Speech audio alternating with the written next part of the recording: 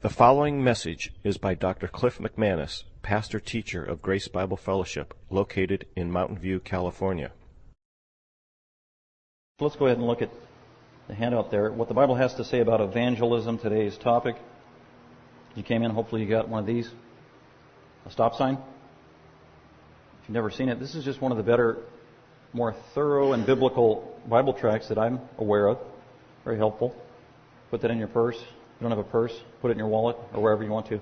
And just, if you're a believer, use it as a seed, and we'll talk more about that, how you can. If you didn't get one, there's more on the table that you can have today, one per person, with the intent that you're going to use it and ask God to bless it to get the seed of the Word of God out. Just one tool to make that happen. Before we start and answer these 5 questions in the outline there on evangelism, the questions are, number 1, what is evangelism? Number 2, why should we evangelize? Number 3, how do we evangelize? Number 4, why don't we evangelize as Christians when we should? And then number 5, we'll wrap it up with how can I improve in evangelism. But before we get to those questions and see what the Bible has to say, I do want to do these diagnostic questions again like we did last week. You know those really convicting diagnostic, those self-evaluation questions? Those reflective questions that are good. Help us focus our thoughts on self in light of God's will, on the things that really matter in life. So there are 7 questions I'll start out with. You don't have to write down the answers. Just think in your own heart between you and the Lord and do some self-examination. Scripture says to do that. Examine yourself, says the book of Corinthians. So these are questions that I scrutinized my own life with this week and want to share them with you. So question number 1, and these are all relative to evangelism or sharing the gospel. Question number 1, do the unbelievers around you, who you spend most of the time with each week, so if you have a full-time job somewhere at IBM, I'm talking about the IBMers in your cubicles or Yahoo or Google or wherever you work, people you spend 30, 40, 50 hours with each week, the unbelievers, or if you're a student, it could be the fellow students in your classroom, your teachers. Do the unbelievers around you, who you spend the most time with each week, know you are a Christian? Do they know? Or are you one of God's Secret Service undercover agents for the kingdom of God? And you're not going to tell anybody that you're a Christian. And you hide it so well. Number 2, do any of your neighbors where you live know you are a Christian? Whether you're in an apartment complex, house on the left, house on the right. A follow-up scary question is, if they know you're a Christian, what kind of Christian do they think you are? I'm not going to go there. Question number 3. When was the last time you shared the gospel with an unbeliever? When was the last time specifically you can think you shared about Jesus Christ with an unbeliever? I remember a counseling session talking to a believer. They were an adult, had been saved 11 to 14 years, and we were dealing with other issues in their life. But before I got to that, I just wanted to know about their devotional spiritual life, and I asked them, when was the last time you shared the gospel with an unbeliever? And they said, I can't remember. Well, how long have you been a Christian? 14 years. Have you ever shared the gospel with an unbeliever in your 14 years of being a Christian? I don't think so. I appreciated the fact they were honest. 14 years, they honestly told me they had never shared the gospel with an unbeliever in 14 years of being an adult believer. It's like, wow. So we talked to you about the importance of that and what a priority is. Next question.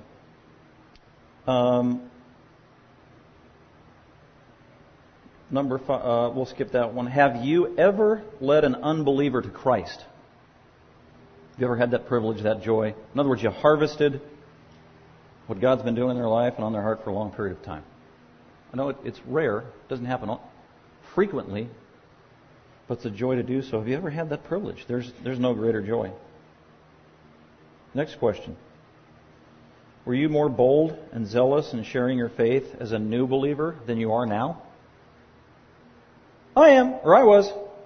I think about when I got saved about 20 some odd years ago in college, and I was all over. I was a nuisance. I was obnoxious. I must have been telling everybody all the time, calling my entire family to repentance and believing in Jesus. And boy, that created a stir and an uproar, and got kicked out of the house and all that fun stuff that goes with it. But anyway, I was definitely more bold. It came more naturally.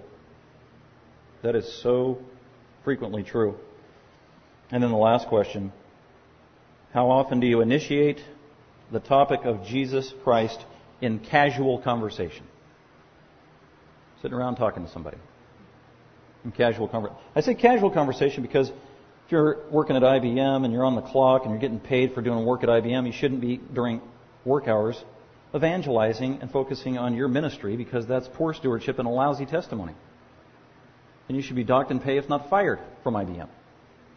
Something you need to do on your own free time, whether it's lunch or whatever, within the legitimate parameters and guidelines that they might have. And also during the hours you can live a godly life and be a testimony, right? By your good works, you're an ethical worker with high standards and unified and a team player and all those other things that lend testimony and weight to the verbal gospel that you might be able to share at times. So how often do you initiate the topic of conversation about Jesus in casual conversation? Or is it always just superficial? That's an important concept to remember about evangelism and planting seeds that we're going to look at. So those are the diagnostic questions. Let's go ahead and look at these main questions that we want to answer from the Bible that I trust are going to help us refocus about the priority of evangelism. This church plant has been in existence for 3.5 years plus. I've never preached a sermon solely on evangelizing and sharing the gospel. It's always been on the forefront of my mind from week one. It's come out in different contexts at different times. Last summer we did a series, and I did do an entire sermon on the gospel. That was the content of the gospel. So that was interwoven with evangelism. But this is the focus of evangelism, the actual task and method, and the reason we share the gospel or evangelize. So let's go ahead and answer those 5 questions together from the Bible. You could flip along with me, or you can just listen carefully. Let's go to question number 1. What is evangelism? I know this is basic. This is Christianity 101. Believe it or not, the answer to this is very confusing even among evangelicals and Christians, especially in America. There's confusion about what evangelism is, and the clearest example in my mind is when I was at a previous church and we had a huge staff meeting, and everybody that worked at the church got together for like a 4 or 5 hour seminar to talk about evangelism as an entire church staff. And we just went round and round for 4 or 5 hours. We couldn't even get out of the locker room or the starting gate because we couldn't agree on what evangelism was. It was very discouraging because I wasn't ready for that. I thought it was like a no-brainer. Everybody knew what it was. And what is evangelism? Well, I'll just give you 2 basic answers there. Declaring good news to miserable sinners. Well, that's not very nice. Well, I wasn't trying to be mean. I was just trying to be accurate what the Bible says. I know when I was not saved, for 19 years when I did not know Christ, I was miserable. As a matter of fact, I didn't even realize how miserable I was until I got saved. And that's just the terminology of Paul in Ephesians 2 when he's talking to Christians and he reminds them of what they used to be like. Remember what you were like before you got saved? He says all these things. And one of the things he says, you were without hope in the world. You are without hope. To me, you know what? If you don't have hope, you are miserable. Dead in your sins. So that's why I use that terminology. It comes right out of the Bible. So evangelism is declaring good news. Key, good news. Because all would agree we're declaring some kind of news. Not all are agreed about is it good news or not, or what the content of the good news is. We're going to talk about that. So it's declaring good news to miserable sinners. By the way, the word evangelism is a compound word of 2 Greek words. EU, first 2 words, that means good. Eulogy. When you say good things about somebody who's passed away. EU means good. Evangelism. Evangelism comes from angelos, is the second word, angelos, angel, which means messenger.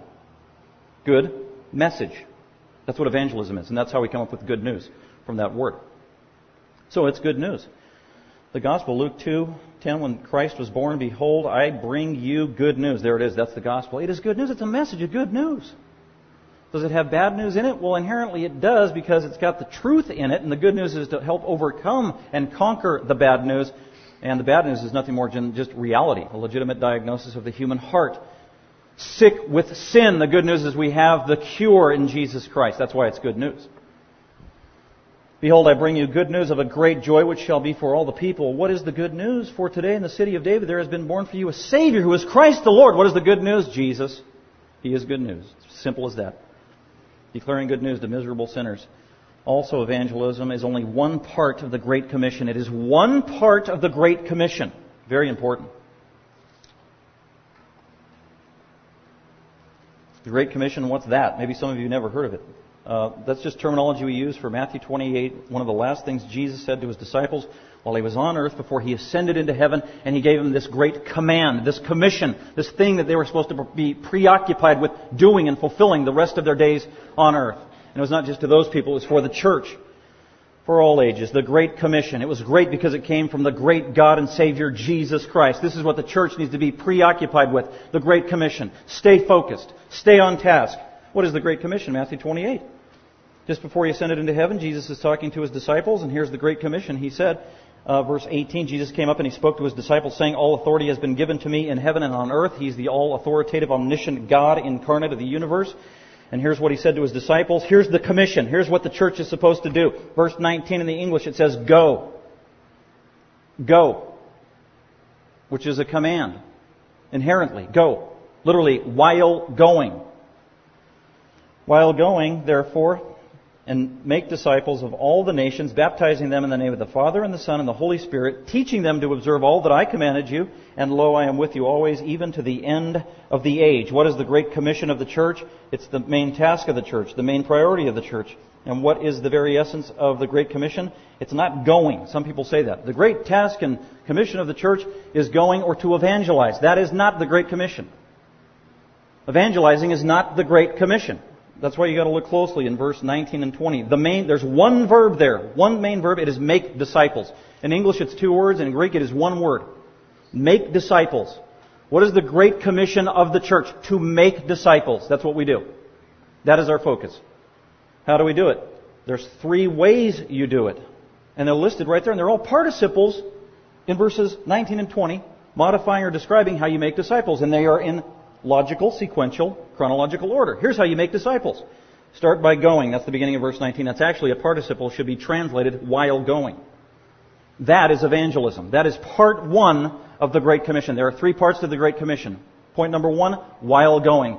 Evangelism is one part and the first part of making disciples. You go out and you share the gospel. You spread the seed. You get the word out. That's where it begins.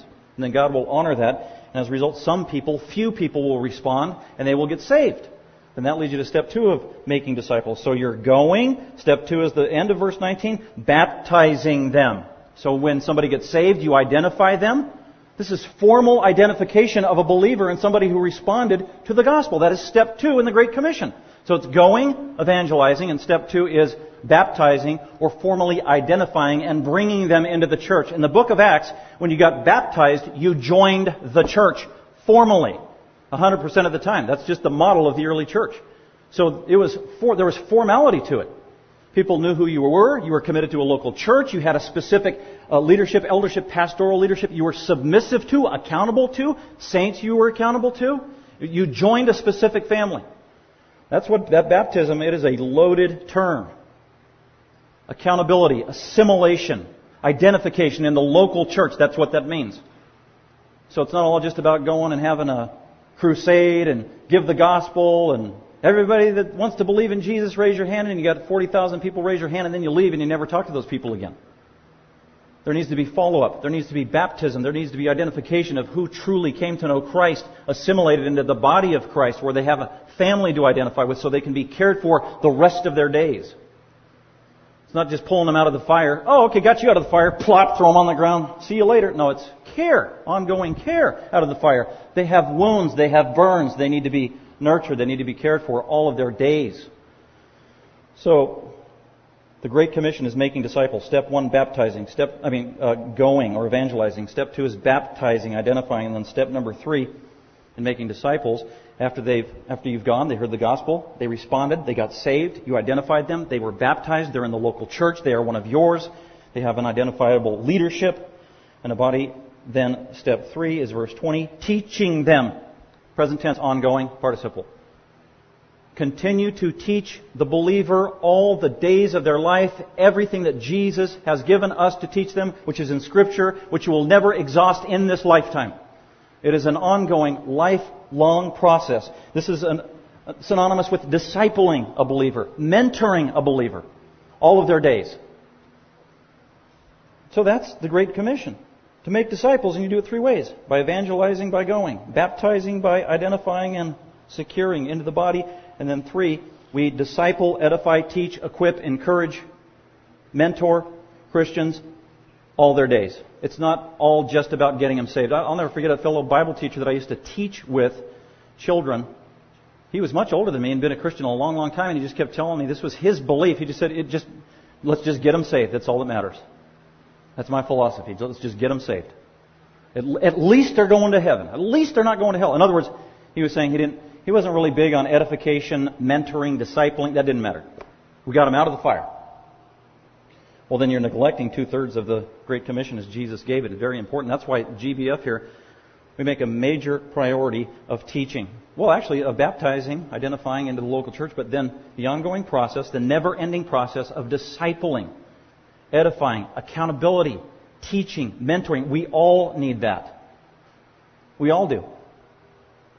So that's what I meant when I said evangelism is only one part of the Great Commission, but a very important part. So that is evangelism. Declaring good news to miserable sinners, one part of the Great Commission. That's what the church is supposed to be about. Question number 2. Why should we evangelize? Why should we evangelize? Well, very simply, letter A, it's a command. It is a command from Jesus. He's the head of the church. He's the Lord of the church. He's the creator of the church. He's the boss of the church. He's the judge of the church. What He says goes about the church. We can't contextualize things. That means just, let's change things. Let's not really do what the Bible said in the book of Acts. Let's look around in our society and see not only what we want to do, but what people want, and let's give them that. No, let's not do that. That's horrible. Let's do what Jesus said to do. Very simple. Let's just follow orders of the King. His church. I will build my church, Jesus said. Makes it simple, doesn't it? His church. He will build it. Let's do it His way. And evangelism is a basic command from Jesus Christ. It is a command. Mark 16, just one example of many verses where Jesus got His disciples before He ascended into heaven and left. And He said to them, go. That's evangelism. Go.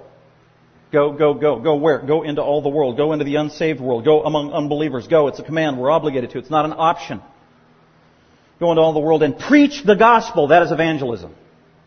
It's a command. I could have quoted out of Luke 24. I could have quoted out of Matthew 28 again. I could have quoted out of Acts chapter 1. And on it goes. This was a basic command of the church. And this isn't just for the apostles. This is for all believers. I could have quoted out of Philippians. Same thing, chapter 2. We're lights in a perverse generation, and lights shine for Jesus, is what He says. You are the light of the world, Jesus said to the multitudes who believed in Him. Shining, reflecting, that's evangelism. Speaking out, living before unbelievers so that they might glorify the God of heaven, in the words of Matthew. This is a command from Jesus Christ. It is not an option. So how in the world somebody can be saved for 14 years and then say, well, I don't think I've ever shared the gospel with anybody. Well, maybe out of ignorance. Do you realize this is a basic, fundamental command of Jesus Christ, of why He left you here on the earth? It is. It's a command. So we should obey. What else? Why should we evangelize? It's a command. It is the one thing we cannot do in heaven. Isn't that amazing? If you think about it, when we get to heaven, everybody's perfect. And what we can do here, we can worship here on earth and we can worship also in heaven, right? Actually, our worship's going to be even purer in heaven. We can have fellowship with the saints here, but we can also have fellowship in heaven. The one thing that we cannot do in heaven in terms of spiritual ministry that is such a priority is evangelize and tell people how to get saved, because everybody in heaven is already saved and know Jesus. They will know Jesus Christ personally. It's amazing. So that's quite sobering, and that becomes a major motivation of sharing the gospel, being an evangelist, because the time is short. There needs to be a sense of urgency, because we cannot do this. Hebrews 9 is clear. It is appointed to men and women to die once, and then immediately the judgment. It is over. There's no opportunities for believing the gospel after you die, contrary to what some religions or faiths say. You die, that's it. Judgment. Revelation 21, the verse I put down there, talking about what the new heaven and the new earth and the eternal heaven is going to be like, and how all evil is banished. A glorious place. Revelation 21:4. God is going to wipe away every tear from their eyes. There shall no longer be any death. No longer any sadness, mourning. No longer crying or pain. The first things have passed away. And he goes on of what heaven is like. Verse 8, but for the cowardly. This is talking about people. These are unregenerate unbelievers to the core. This is speaking of their very unchanged, unredeemed nature of who they are. The cowardly, the unbelieving, there it is, unbelievers are not going to be in heaven. The abominable and murderers, immoral persons and sorcerers, idolaters and all liars, their part will be in the lake that burns with fire and brimstone, which is the second death, which is eternal hell. They will not be in heaven. It's over. Too late. It is sobering, but it's a great motivator. Evangelism is the one thing we can do now that we can't do in heaven. So we do evangelism because it's a command, because we can't do it in heaven. Then number 3, why do we evangelize as believers? So that people can be saved. People can be saved. Did you know that people cannot get saved without hearing the gospel? This is a controversial issue in the Christian world here in America. People are writing books and dialoguing and debating about this. Because there are plenty of evangelical Christians saying, no, you can get saved without hearing the gospel. You can get saved without hearing about Jesus. Really. More and more people are saying that. That's frightening. That is scary. It goes totally against Scripture. I want to look at Romans 10 because Paul said clearly, no, you can't. Jesus himself said it in John 14:6. Jesus said, I am the way, the truth, and the life. No one gets to the Father in heaven except through me. Acts 4:12, same thing. The only name upon which people can call upon and believe in is the name of Jesus Christ in order to be saved. But Romans 10, Paul is clear about this. You can't be saved without hearing the gospel and believing the gospel of Jesus Christ. Listen to his argument in Romans chapter 10, starting at verse 9. He says that if you confess with your mouth Jesus as Lord, you believe, you know Jesus, you believe in Him, you've heard about Him, you believe the right thing about Him. If you confess with your mouth Jesus is Lord and believe in your heart that God raised Him from the dead, then you will be saved. That's the gospel. You get saved by believing the gospel, is what Paul's saying. The person, the life, the death, the resurrection of Christ. Verse 10, for with the heart man believes, resulting in righteousness, salvation, forgiveness of sin. With the mouth he confesses, resulting in salvation. Scripture says, whoever believes in Him, God will not be disappointed.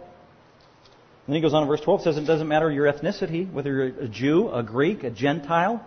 If you believe on Christ, you can be saved. Verse 13 says the same thing. Whoever, man, woman, child, regardless of your ethnicity, you call upon the Lord Jesus Christ, you understand the right things about Him and yourself, you will be saved. But then he says this, but how then shall sinners or people or they call upon the one whom they have not believed? You can't call upon Jesus if you haven't heard about Jesus and heard the right things about Jesus. It's not just believe in God, that's not good enough. So he's saying you've got to believe in Jesus to be saved. Then he goes on with another rhetorical question. And how shall sinners or unbelievers, how shall they believe in Him, Jesus, whom they have not heard? So he's saying they've got to hear about Jesus to believe in Him to be saved. And he gets more specific. And how shall they hear about Jesus without a preacher? We must preach Christ. You can't get saved without hearing the gospel message preached about Jesus Christ. Verse 15, and how shall they preach unless they are sent? So that's his argument. Can't happen. You cannot be saved to become a Christian apart from hearing the specific gospel of Jesus Christ. The complete gospel. And God has sovereignly chosen to use us, weak vessels, to be a part of the salvation process by spreading the gospel message to the world. It's a wonderful privilege. It's one of the highest stewardship and privilege responsibilities we have as Christians. We get the word out so that God can work on hearts that they might be saved. So, those are 3 good reasons why we should evangelize. Let's go on to question number 3. How do we evangelize? This is the tricky part. Or this is the most challenging part. Because there's extremes. Like when I first got saved and I was age 19, I admit I was overly zealous, I was obnoxious, I was argumentative, I was loud. I'm so glad I'm not like that anymore. But anyway. Wait, you're laughing. That hurts my feelings. But anyway. So, then, now what is it, 24 years later and I've gone to the other extreme. It's like, well, yeah, I've toned it down a little bit and don't step on people's toes as frequently, but I'm also not as passionate about sharing Christ anymore. That's sad. It's actually pathetic. So that'd be self-evaluation of me. So there is a balance. We've always got to stay in balance. Stay in the Word, stay in prayer. God will help keep us in balance. So that's the trick. So how do we evangelize? I actually gave you A, B, C, D, and then I'm going to add an E last minute here. How do we evangelize? Letter A, very important. We need to start by being empowered by the Spirit in prayer. It cannot be doing works in our own flesh. It's got to be Spirit energized, Spirit empowered, and Spirit led. The Old Testament said the same thing, not by might, but by my power, says the Lord. And God, what He meant was you do ministry through God and His Spirit as the Spirit of God enables you to serve on behalf of God. It is not in the flesh. It's not with your wisdom. It's not with your education. It's not with your ingenuity and skills. We are dependent upon God and first and foremost the Spirit of God that lives inside of every believer. That is the launching pad for true, biblical, powerful evangelism. Jesus said this clearly in Acts chapter 1 to His disciples as He was preparing them. They were ready to go, chomping at the bits, and He said, no, be patient. Wait. Two main things He was emphasizing. Wait till the Holy Spirit of God comes upon you so you will be prepared to do it. And also wait and pray. Seek God's face. Seek His wisdom. Don't go out in the flesh. And they did. And so Jesus said it this way, but you shall receive power when the Holy Spirit has come upon you. Every Christian has the Holy Spirit of God living in them, and that is our resident power. That enables us supernaturally to evangelize on behalf of God. You can't do it without the Spirit of God. So we need the Holy Spirit. We also need prayer. We're going to look more about prayer a little later on. So it starts there. It begins with God and His empowerment, waiting on Him, waiting on His leading, relying on Him. Next point, how do we evangelize? B, by infiltrating the world. Infiltrating the world. Out of the 19 points I want to share with you on evangelism, I circle this one the most because I think this is one of the most vital in terms of the Christian world today, and actually the competing philosophies of how to do church today.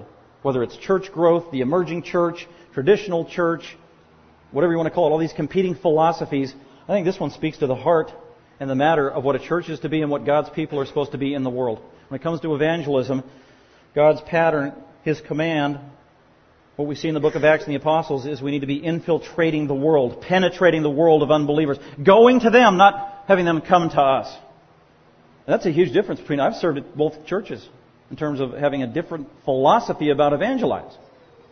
Because it is very common for many American churches, their philosophy of evangelism is, well, that's what the church exists for on Sunday. The main reason we have a worship or a service is to invite unbelievers here so that they will hear truth and hopefully get saved. Well, it's good. We want unbelievers to be saved. But when that dictates everything you do at church on the Lord's Day is wrong because it lacks balance and it goes against what the model of Scripture is, and especially in the book of Acts. And even what the Bible has to say about how to evangelize. Every verse that I could find on evangelism, it's go, go, go. Not sit there in your holy huddle where it's comfortable in your religious sanctuary and then tell the unbelievers to come to you. How convenient, right? And actually how cowardly. I don't want to go into the world. I don't want to go knocking on my next door neighbor's door with some cookies and introduce myself. They might find out I'm a Christian. But so it is totally much more convenient to be in your church where you're secure and you're comfortable and then tell all the unbelievers to come to you and they can sit there and then you have the platform to tell them about Jesus. That is not God's way.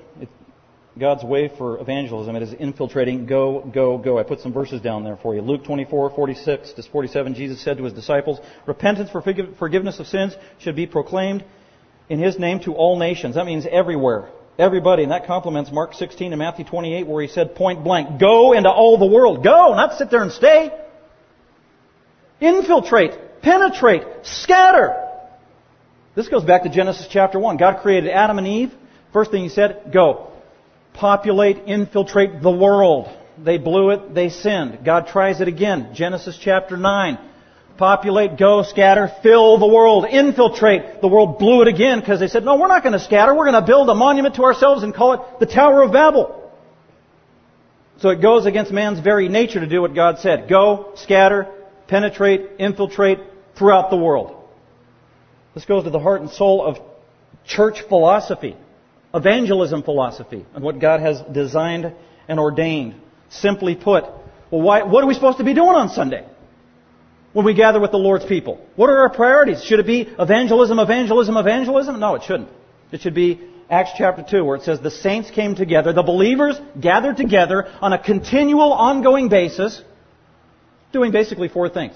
Listening to the apostles' doctrine, having fellowship with each other, breaking bread together, that's the ordinances, praising God, and prayer. That's actually 5 things. That's what the church should be doing on a Sunday morning as they gather together. So you gather for worship and edification. You scatter for evangelism. It's really that simple. Because that's the model of the New Testament. But this flies in the face of much church philosophy today. So we need to infiltrate, go, scatter, go out. I know it can be scary, it can be frightening. Jesus knows this. He gives us encouraging words to help us in that regard. That's how we evangelize. Empowered by the Spirit, infiltrating the world. Letter C, preaching the gospel. 2 things I want to say about this. Preaching. Okay, the Greek word is very specific. It means to proclaim. Authoritatively proclaim a declaration given from on high. That's what the word means. This is not a conversation. It is not a give and take dialogue. Oh, well, what do you think? Well, let me tell you what I think. Well, what do you think? Oh, let's mix them together. No. Preach the gospel is a one-way declaration. It is a herald proclaiming authoritatively on behalf of the God of the universe, here is truth and you need to heed it. Preaching the gospel, that's what we do. We preach the gospel. We preach and we teach the gospel. So there's a lot of things inherent in this word, preaching the gospel. That's what Jesus did. Mark chapter 1 introduces Jesus' ministry at the very beginning, and it characterizes his entire ministry in one summary statement. It says, Jesus came teaching and preaching the gospel. Mark 1:14 and 15. That's what he did. Same thing in 1 Corinthians chapter 1, where Paul summarized his ministry, and he said, I wasn't ordained of God to baptize anybody. And I'm thankful I didn't. God ordained me to be a preacher and a teacher, and to preach the gospel. So we preach the gospel. Preach also means it is verbal. We need to speak up.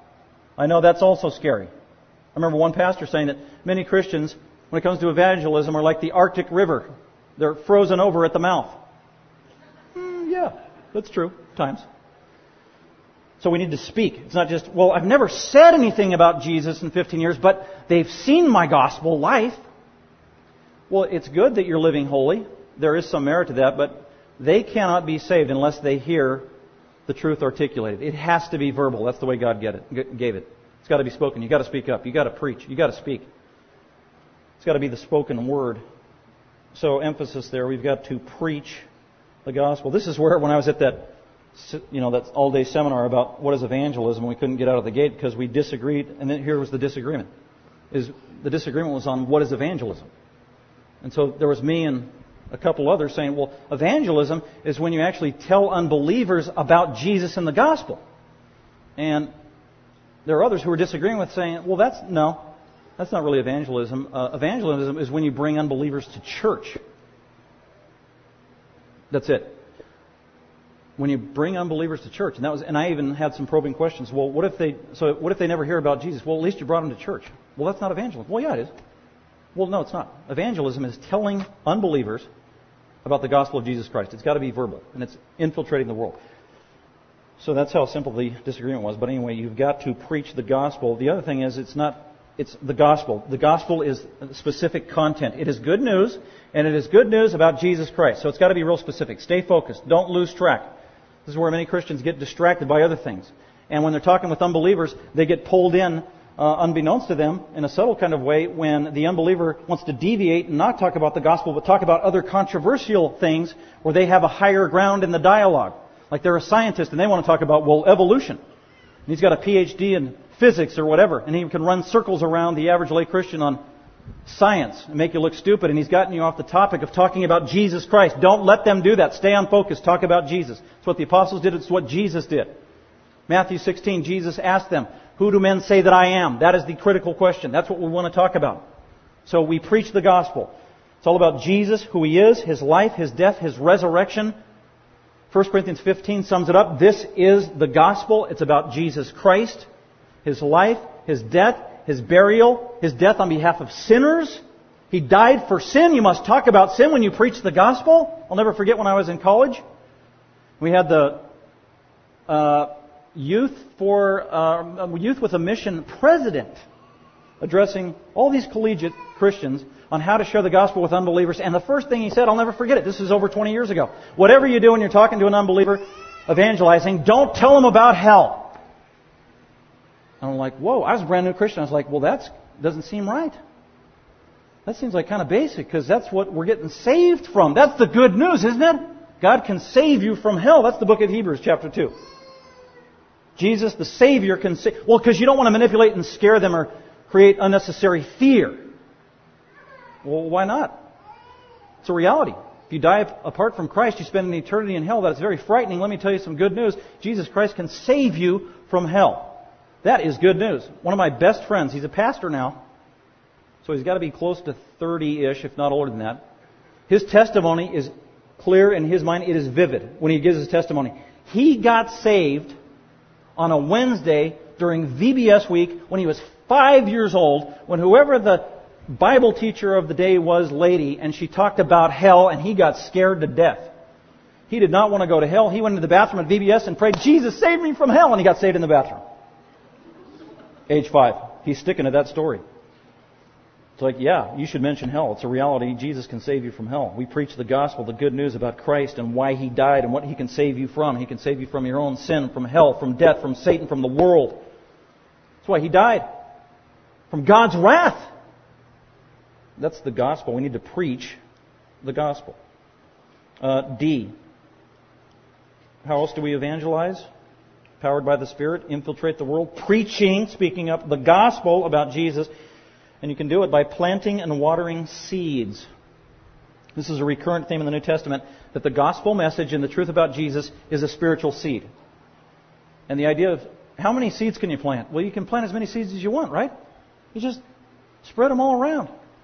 Zillions of them if you want to. And that's the imagery that God wants us to have as we share the gospel. You can tell anybody you want to about Jesus. Little seed here, a little seed there. You're just planting seeds all over. This is very encouraging. You're just responsible for sharing the truth about Christ. You are not, I am not responsible for changing a person's heart. We are not responsible for actually regenerating a soul. We can't control people's unbelief or their belief. That is out of our hands. Salvation is in the sovereign God's hands, so it's very easy. We can just be seed planters. And that's what Scripture says. Paul says in 1 Corinthians 3:6, planting and watering seeds, he said, I the Apostle Paul, I planted the seeds of the gospel. And then my partner Apollos came along at times, and he watered the seed that I planted. He nurtured, he backed up, he augmented what I said about Christ. He filled in the gaps, he prayed, he was a testimony. It was a joint effort. Evangelism is a process. And God can use a lot of different believers over a long period of time to get the gospel out time and time again and keep reinforcing it in the heart and the mind of an unbeliever. So it's just planting seeds. In other words, you don't have to give a full 1 hour gospel comprehensive disputation every time you talk with an unbeliever and think that if you didn't, that it was a waste of time. It could have been maybe a 60-second conversation and you just told them the most poignant thing they needed to hear about Christ in that conversation. Whether they were distressed and you say, Jesus Christ can impart joy if you knew Him personally. At least you're making them think, and you focused it on Christ. That's planting a seed of truth relative to the gospel. So this can relieve a lot of anxiety on our part. It's just a little bit here, a little bit there. We always want to give a complete gospel and always have it focused on Christ, but it doesn't always have to be prolonged. And you don't have to be worrying about always harvesting. If you didn't pray with them to receive Christ that day, your evangelism was not a failure, right? Because God's Word is efficacious and continually working in the hearts of people. His Word never comes back void, says the book of Isaiah. So it's planting and watering seeds wherever you go if you can. Johnny Appleseed, Johnny Christian Appleseed. And then finally, letter E. What else can we do to evangelize? Start where you are. This is practical. Start in your own backyard. Start with your family. And then when they've all heard the gospel and they don't like you anymore, okay, leave them alone. Pray for them. Be nice to them. Be a good testimony. You don't need to keep hammering it down their throat for 23 years. I know that from experience. They got the gospel. Wait on God's timing. Start where you are. Start with your immediate friends, your family, your co-workers, your neighbors. Start in your own backyard. That's Acts chapter 1. Jesus said, go be my witnesses, but start in Jerusalem. That was where they are. Then when you've done that area, then go out to Judea. Then when you've conquered that area, spread the seed out to Samaria. Then when you've done that, then spread out to the uttermost parts of the world. This is very practical for us as Christians. Some Christians want to talk about being a missionary on the other side of the world. And my first question is, does your next door neighbor know you're a Christian, and have you told them about Christ? Your next door neighbor, your mailman, the waitress that you see at the restaurant you frequent. Because if you're not going to tell the people in your own backyard, why would you tell somebody on the other side of the world? It doesn't make sense. Jesus said start in your own backyard. where you are. Very practical. So let's go on to the next question. Question number 4. Why don't we evangelize? There's a lot of reasons. Probably the number one reason, from my experience, talking with people and just knowing my own heart, is fear. Fear. The fear of man. We're afraid of how people will react. We're afraid we're going to lose friendships. We are afraid we'll be ostracized. Sometimes it's fear of physical reprisal or reaction on the part of people. Fear, number one reason. And that's why, if you want to do devotional reading this week on evangelism, I would recommend chapter 10 of Matthew, the entire chapter, because that's what the whole chapter is about. As Jesus is training His 12 apostles on evangelism, many practical principles there, and He deals with one of the main issues is fear. Several times throughout the chapter He says, do not fear, do not fear, do not fear. And there is reason to fear, because Jesus says to His apostles, as they're about to go out and evangelize in Matthew 10, He says, verse 14, and whoever does not receive you, so go out, infiltrate, penetrate among people you don't even know, house to house, door to door, in the cities. Whoever does not receive you, nor heed your words as you go out of that house or that city, shake off the dust of your feet. Some people are going to reject you. And He says, behold, I send you out as sheep in the midst of wolves. People are going to be mean. He's aware of that. There's reason to fear. Send you out as sheep in the midst of wolves. Therefore be shrewd as serpents and innocent as doves. Some people may even deliver you up or arrest you for your faith. Verse 19. Verse 22, you will be hated by me. You will be hated by them on account of me. People will hate you because you're a Christian.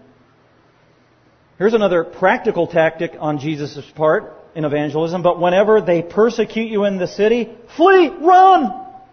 Hey, there's an option. Why not? Whenever they persecute you in the city, flee to the next city. So chapter 10 is just beautiful in terms of dealing with fear. And Jesus realizes it's a legitimate reality and possibility.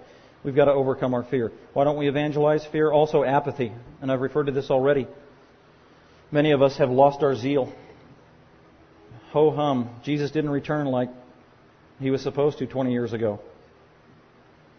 And in Revelation 3:2, we saw that church that was rebuked by Jesus, and He told them to wake up. Wake up, you're asleep. You are lethargic, you are apathetic. Stir up the zeal you once had and the passion for Christ. So it's apathy. Why else don't we evangelize? No compassion. We don't love people. We've lost our love for people. 1 John 3:18 talks about loving people. Not just loving them with your tongue and your words, but loving them with actions and deeds, and even refers to the gut. Does your gut hurt for people? Because of your compassion and hurt for people. Do you love people? If you don't love people, you're not going to evangelize. Because you don't care about them, you don't care about their soul.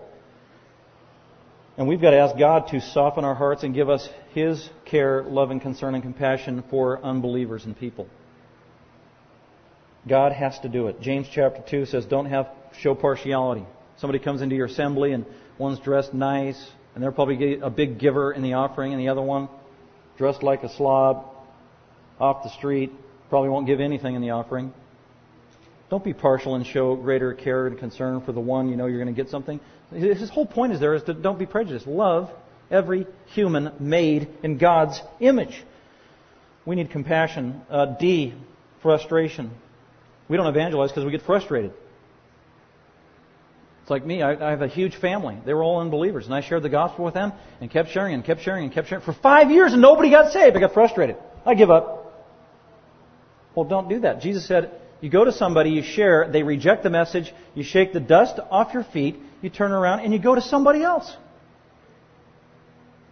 And if they reject it, you go to somebody else. Jesus understands that. People will reject, at least initially. So don't be banging your head up against a wall. Choose another alternative. Don't get frustrated. Jesus said, don't throw your pearls before swine. What's precious? They don't want to hear it, then don't tell it to them. Go to somebody who's going to appreciate it and be teachable. Share it with them. Frustration. Then the other one I wanted to add on there is just wrong theology. The Bible teaches election. God, puts His love on people before the foundation of the world.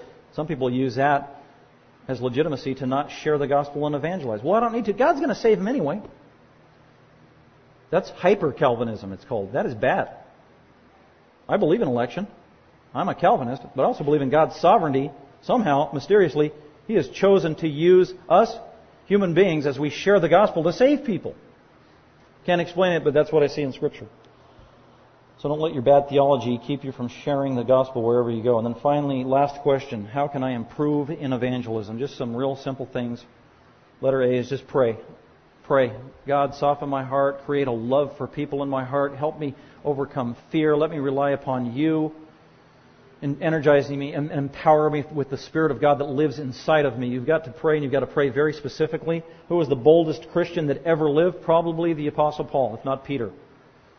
And here's Ephesians 6:19. Paul is pleading with the Christians at Ephesus, pray for me.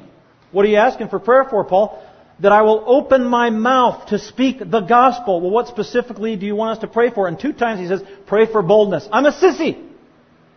That's amazing. The Apostle Paul would pray for boldness. So he was human. He struggled with cowardice, fear, compromise. And God answered his prayer. He's the boldest evangelist we've ever known. God answered that prayer. So pray very specifically. Also, this will help many. How can I improve? Give your testimony. Give your testimony. That's John 9:25. It's the blind guy. Jesus healed some blind guy. And the blind guy didn't know really what was going on, but all he knew was he used to be blind and now he can see, and he was really happy about it. And this guy over there, I think his name is Jesus, did it. And that was his testimony. He was under the inquisition of the Pharisees, and that his testimony was, all I know is I was blind and now I see, and Jesus did it. And you can do the same thing. You can do that in any conversation. You're talking about the NBA championship and the Lakers, or the latest golf tournament, or the cooking show you saw on television, and in the next sentence you can just tell them, you know what, I used to be blind and now I can see. It's very simple. Well, what are you talking about? And then boom! That's what Franklin Graham does. 1 Peter 3:15. Always be ready, Christian. Always be ready, wherever you are, wherever you go, to give an answer about the hope that is in you. Our hope is in Christ. That's what you tell them about. And always be ready to do it. You can share your hope of how Jesus saved you personally to anybody, regardless of how educated they are, how intimidating they are. You could sit down with the most renowned educated atheist in the world, Richard Dawkins or Christopher Hitchens, and you could run circles around them by telling them about the hope that is in you. And you know what? They couldn't have a rebuttal. And the power of God and the message of Christ and the gospel would pierce their conscience, even unbeknownst to them, bringing either condemnation and judgment or softening and repentance. It's the power of the gospel. That's why Paul said in Romans 1:16, I am not ashamed of the gospel, for it is the power of God for salvation to everyone who believes. The power is in the content of the message of the gospel, not in our delivery. Isn't that encouraging? Amen.